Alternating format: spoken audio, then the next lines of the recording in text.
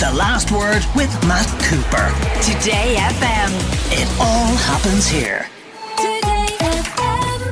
Dr. Brian Higgins is with us for The Last Word in Health. And since last week, all women in Ireland between the ages of 17 and 25 can now avail of free contraceptive services from participating GPs.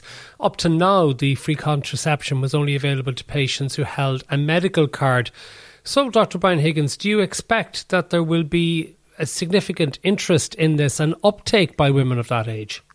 Yeah, I certainly hope so. It's really an amazing initiative, and we all know that contraception can be incredibly expensive, and it being made free for the people who need it between the ages of 17 and 25 is a brilliant first step in just expanding essential services to people in Ireland. We probably will see an uptake in the use of contraception. We do know contraception is very commonly used in this age group, but I suppose to date people have often opted for the short-acting contraceptive options, mainly because they're significantly cheaper than the longer-acting options. So what we probably will see is not necessarily an increase in people using contraception, but maybe a shift in what contraception people are using. So tell me about the short-acting contraceptives, which you say perhaps are more popular because of their lesser cost, and the effectiveness of those. Yeah, and it's interesting because if you look at the cost over, some of the long-acting options work for about 5 years. So if you look at the cost over the 5-year period, they're probably not actually cheaper. But the problem with the long-acting contraceptives is there was quite a significant upfront cost. But the short-acting contraceptives really come in three main forms. So that's a pill, which can be either a combined progesterone and estrogen pill, or the mini pill, which is progesterone only, a ring device, which is inserted inside the vagina, or a patch. And all of those can be used for very short periods of time. And they do have benefits insofar as managing, for some patients, maybe heavy periods, painful periods. And they're extremely popular. But are they always effective? Particularly, what is the danger if maybe you'd miss a couple of tablets? Exactly. And that's one of the things that's very, very important with the short-acting contraceptives. They generally work by inhibiting ovulation. So without the production of the release of an egg each month, that egg can't get fertilized.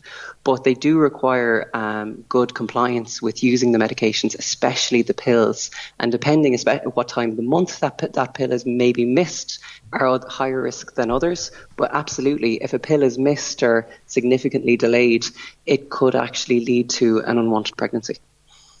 Now, what about the long-acting contraceptives? Are they more effective?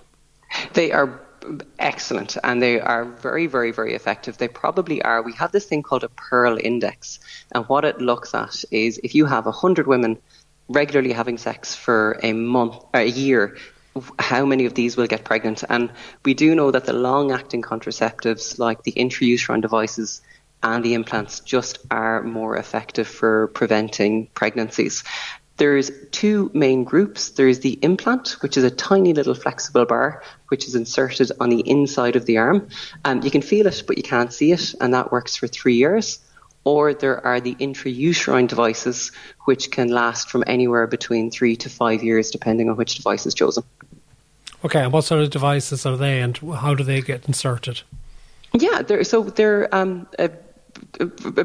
little bit of medical technology. They're a little T-shaped device. They're absolutely tiny. There are 3 ones on the market. There's the Marina Coil, which has been around for a very long time, the Kylena and the Jade-S.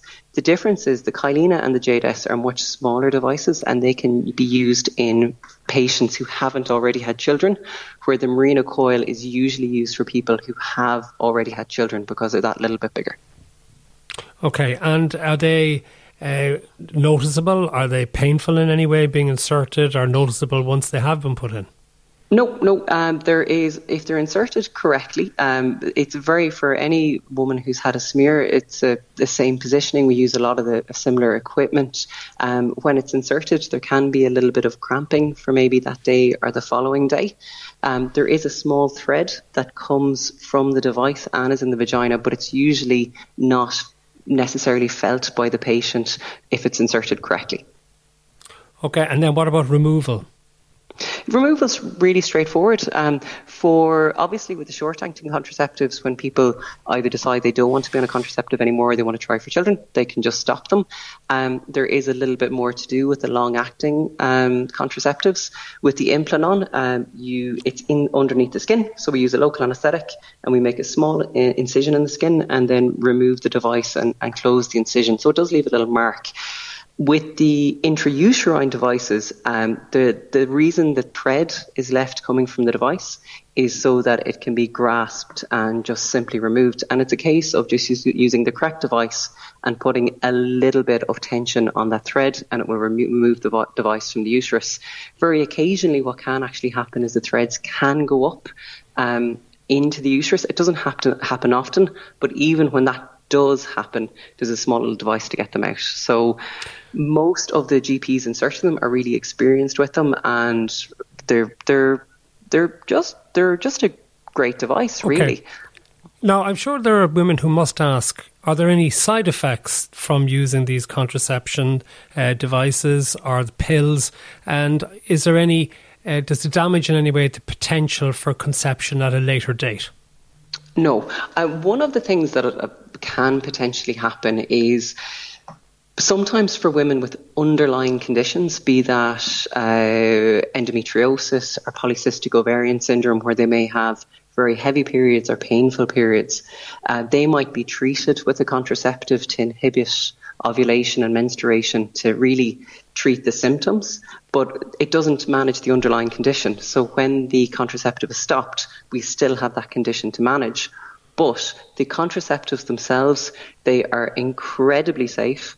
There are potential side effects for certain patients and certain devices, and that should always just be discussed with the GP. And what we'll try to do is select the right device for the right patient. Okay. They're generally extremely well tolerated. One final one. A listener says, why is the onus always on women when it comes to contraception? It drives me nuts. It really is a man's world. How about male pills or patches? Any of those been developed? We do have vasectomies, but they tend to be a rather sort of final solution. And vasectomies are brilliant. Like, I would, for couples who come to see me and their family is complete, I would always encourage the male to get a vasectomy. It's by far and away the safest and most reliable form of contraception. And I think for people whose families are complete, vasectomy is the way to go. It is quite final and can be hard to reverse. When it comes to a pill, I don't know. It's a really, really good question.